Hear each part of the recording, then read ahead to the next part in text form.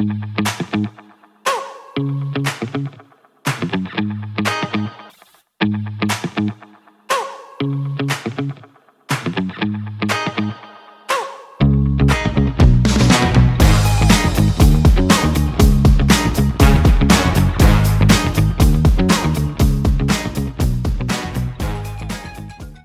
I am Tony Silveira and I welcome you to my evening devotional.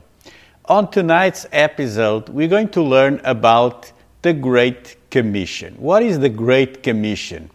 And it's a controversial term, you know.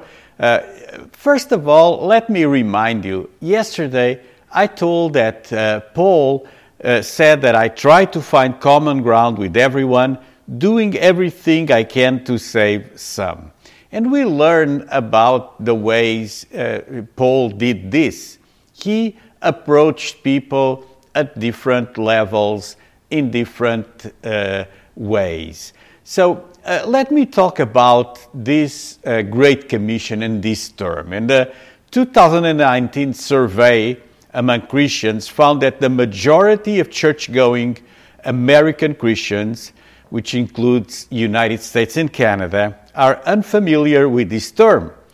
Those that are familiar, 25% recognize the phrase, but they could not explain what it was, and only 17% were familiar with the phrase and its meaning. But what is the Great Commission in history?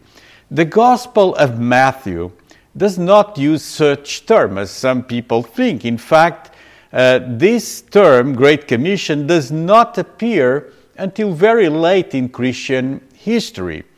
The term is attributed to Baron Justinian von Welz, a 17th century Lutheran nobleman. And 2 centuries later, the Englishman Hudson Taylor is believed to use the idea to justify Christian missionary efforts in the China Inland Mission that he founded in 1866. Even later, the Roman Catholic Church used the term, especially through missionaries from Spain and Portugal. But what is this term and why is it identified with the Gospel of Matthew? Let's read our scripture for tonight in Matthew 28, verses 19 and 20. Jesus' final words, "Go therefore and make disciples of all nations, baptizing them in the name of the Father and of the Son and of the Holy Spirit, teaching them to observe all that I have commanded you, and behold, I am with you always to the end of the age." This is what is identified when you go to Bible school as the Great Commission. Jesus gave this command to the apostles shortly before he ascended into heaven, and essentially outlines what Jesus expected of the apostles and those who followed them in his absence. And the only command, the only commission here is go and make disciples. And the ways of making disciples are also described. It's 3 things: going, baptizing, and teaching. So who is a disciple? A disciple is someone who receives the discipline or the instruction from another person. So a Christian disciple is a baptized follower of Christ, one who believes the teaching of Christ. Well, this instruction of Jesus can be also complemented in the book of Acts with the final words of Jesus described by Luke in the book of Acts, Acts 1:8. Jesus said, "But you will receive power when the Holy Spirit has come upon you, and you will be my witnesses in Jerusalem and in all Judea and Samaria and to the ends of the earth." So here's the mission. The mission is to witness. And as you witness, you make disciples by going through the world, by teaching people, by baptizing people. That's what the church labeled recently, in recent centuries, as the Great Commission or the Great Commandment. And what is the mission? Well, Paul described in 2 Corinthians 5:20 like this: "Therefore, we are ambassadors for Christ, since God is making his appeal through us. We plead on Christ's behalf, be reconciled to God." That's our mission. Jude, another apostle, he said in verse 3, chapter 1, "Beloved, although I was very eager to write to you about our common salvation, I found it necessary to write appealing to you to contend for the faith that once for all was delivered to the saints." This is because people in the early church, they were so happy with their life in Christ that they were not sharing the gospel. This is happening today, and it's a situation that has to be reversed. This is why I'm teaching you this devotional. Paul said in 1 Timothy 2:4 about God's will, God who desires all people to be saved and to come to the knowledge of the truth. And how can they be saved? They are saved through your testimony and your words.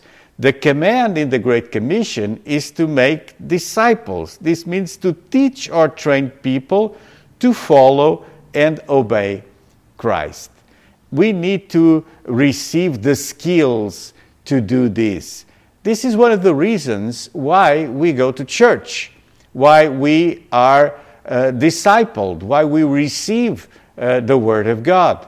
And I want to encourage you to share the gospel and to fulfill this great commission. Go and make disciples. I know this is not an easy task, but it's something that God requires from us. It's not an option. It's not optional. If you're a Christian, you do the work of Christ. So let me pray for you that God will empower you with the Holy Spirit so you'll be able to fulfill the task. God, I pray tonight for my friends that are watching my evening devotional. I pray that you'll fill everyone with the Holy Ghost and power.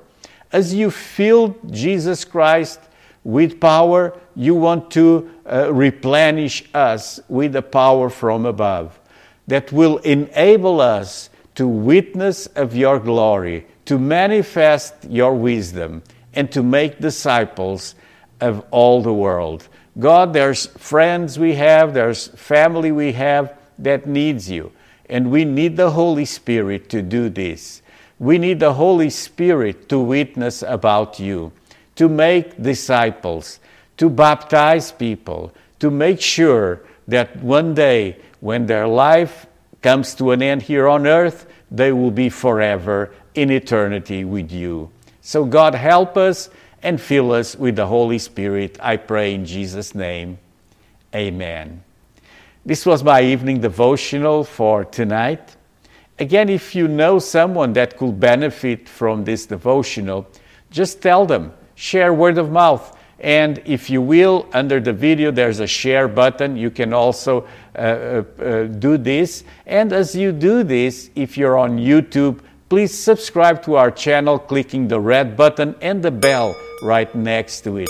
This way, you'll be notified every time I go live, I go online. This was a pleasure to be with you tonight, sharing the gospel, sharing the good news, and hoping that you will fulfill the Great Commission. God bless you. Have a good evening. I'll be here with you again tomorrow at 9 p.m.